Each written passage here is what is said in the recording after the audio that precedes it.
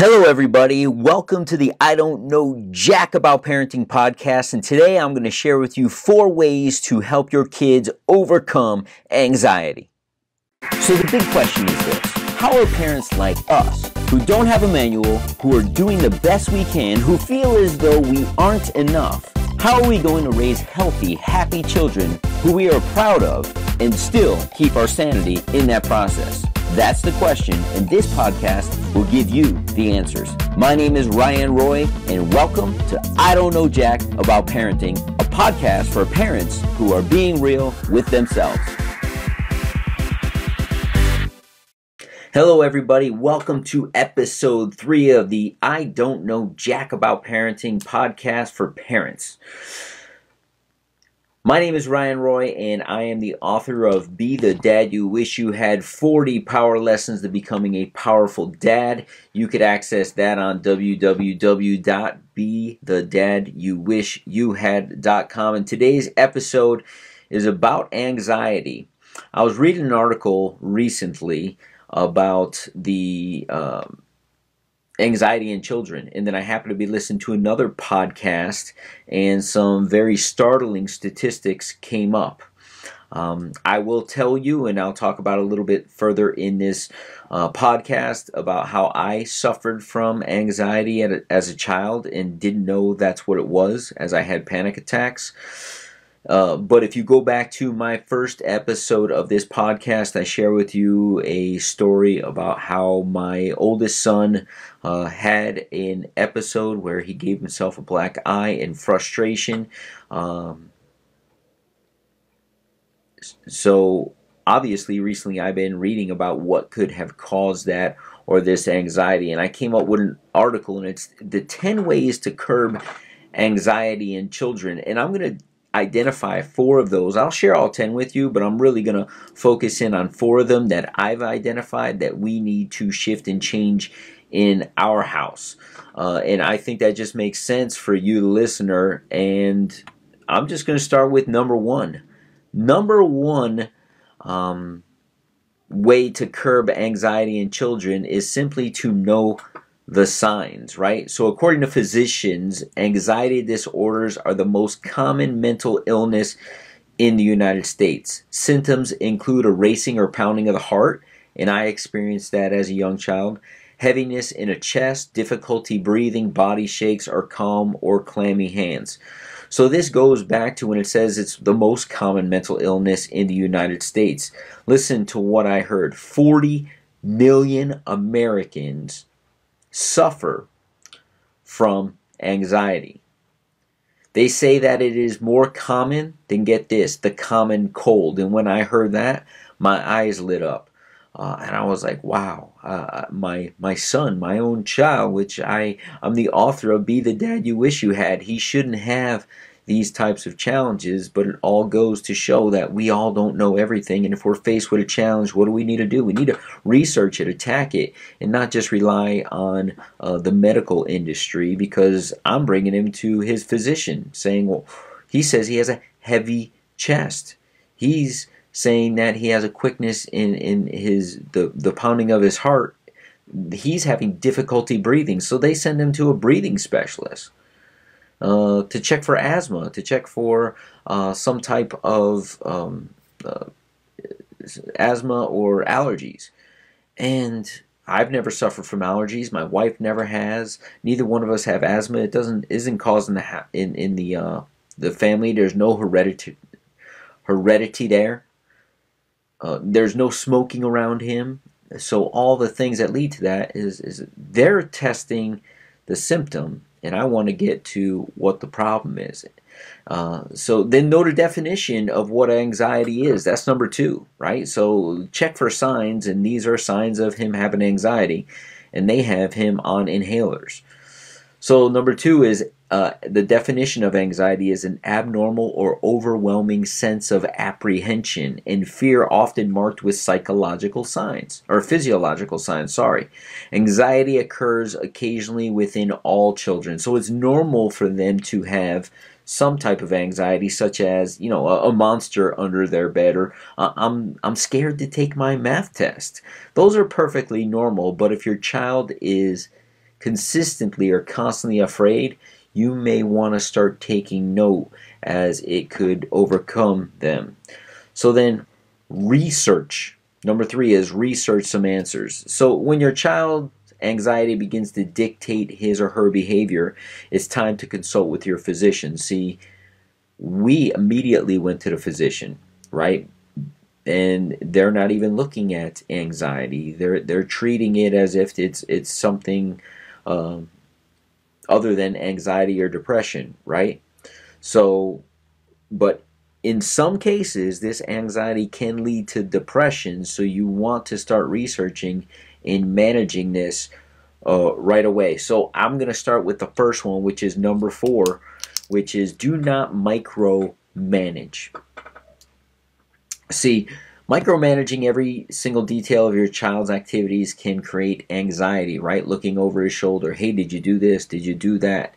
Uh, and if they seem to be walking on eggshells in your presence, you may be, or I may be, or my wife may be, right? In the household, we may be a little bit more controlling. So, parent must allow for some autonomy and independence. So, I know in our house, I am giving him more choice, more freedoms to do things, and we're not overlooking. It's like, hey, did you get that done? No. And then there's maybe a consequence for the action, but we're not hovering. We're not helicopter parenting over him. And I can admit, right?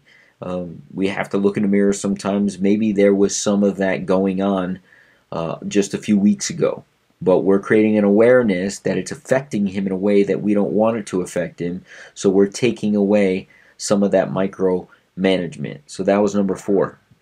Number 5 is this: dial down family conflict. Now, I don't know how it is in your household, but we have 2 careers here. We have a 1-year-old and a 7-year-old.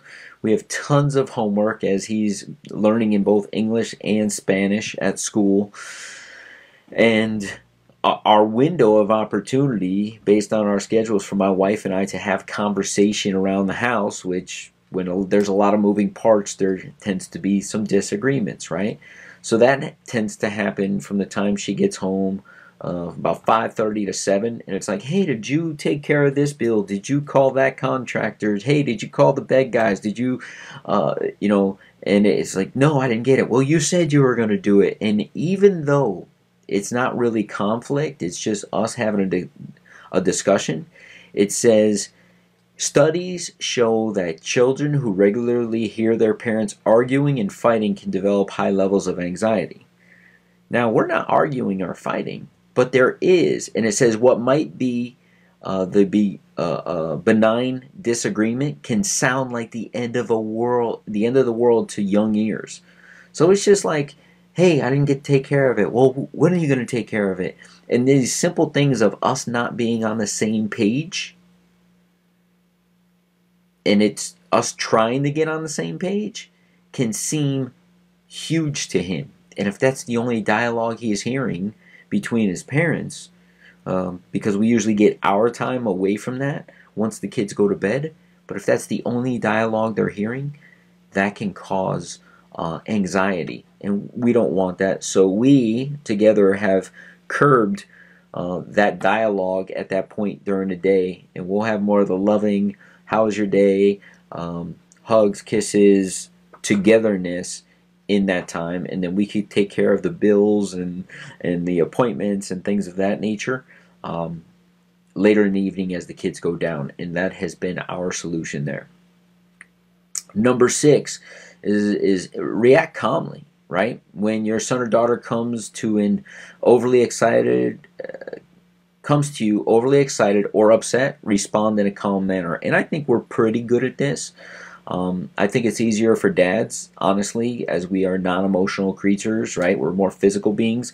Moms can be a little bit more dramatic or overly concerned, right? So acting or reacting with excessive concern or anger will only heighten whatever stress your child is coming to you with. So it's not necessarily something I've seen, but it's something that my wife has agreed could be something she could work on. So basically, react calmly or keep your cool and ease that potential tension. So if you're not concerned, your child won't be as concerned. So number 7 is this. So those are the ones that I believe that my wife and I could work on. Don't micromanage, dial down family conflict, react calmly, um, and, and and then I'll hit a couple of the other ones. It says set clear boundaries. As stated earlier, parents can be controlling. However, they can also be too permissive. If parents makes no attempt to control, it will lead to confusion and stress. Set clear boundaries and household rules for expectations and behavior. Those things, I believe, in our household are pretty clear. Provide security. You're the protector, so make sure that's your job. Dad, there's a spider in my bed. Dad, if there's someone breaking into, what if someone breaks into our house? What if you and mommy break up? Always be there comforting when called for. Children crave security. So I don't know about you. I know whenever my son at this point, or even my little one, as he's just saying, dad, dad, dad, dad, um, I always respond with, what is it? What do you need? Do you need it in this moment? Can you wait 1 second? Or do you need it now? And if they need it now, even if I don't agree with them needing it now, that's what they need. So I tend to respond. Because they're looking for us for security into number 9, which is be strong. So 9, be strong. And this goes back to going back to not micromanaging and dialing down conflict and reacting calmly. It's important to set limits on your own anxiety and worries, right? Children pick up on it and become stressed as well. So be strong in your own, how do you respond to certain things? Not them responding and you responding calmly, but if they see you responding, and I talk about this in my book at one point, children don't do what we tell them to do. They mimic what we're actually doing. So if you're being strong in certain circumstances, they'll be strong. If you have a fear of spiders, guess what? Guarantee it, your kids, if you are fearful of it, they'll end up being fearful. One of the best gifts I think my mother ever gave me, she told me she used to be scared of thunderstorms. And when I remember being, some of my earliest memories, there was a thunderstorm going on outside, and my mother was like, Ryan, come here. Let's come watch the storm. Isn't it awesome? Isn't it amazing what nature does, what God can do for you, and how God makes the cycles and the weather? Isn't this amazing? But she told me later on that she was really scared, but she didn't want to put those same anxieties or fears onto me. So I've always been fascinated with storms simply because my mother was fascinated by them. But she wasn't. She actually had a fear around them, but she overcame the fear not to pass that on to me. That's what I call wisdom. So you can make some wise choices. If you have a fear of heights, don't pass that on to your children. Go up the Statue of Liberty and look down with them in amazement and overcome your own fear potentially. So, I'll read what it says here and be strong. It's important to limit signs of your own anxiety and worries. Your children will pick up on it and become stressed as well. Discuss your issues in private with your spouse.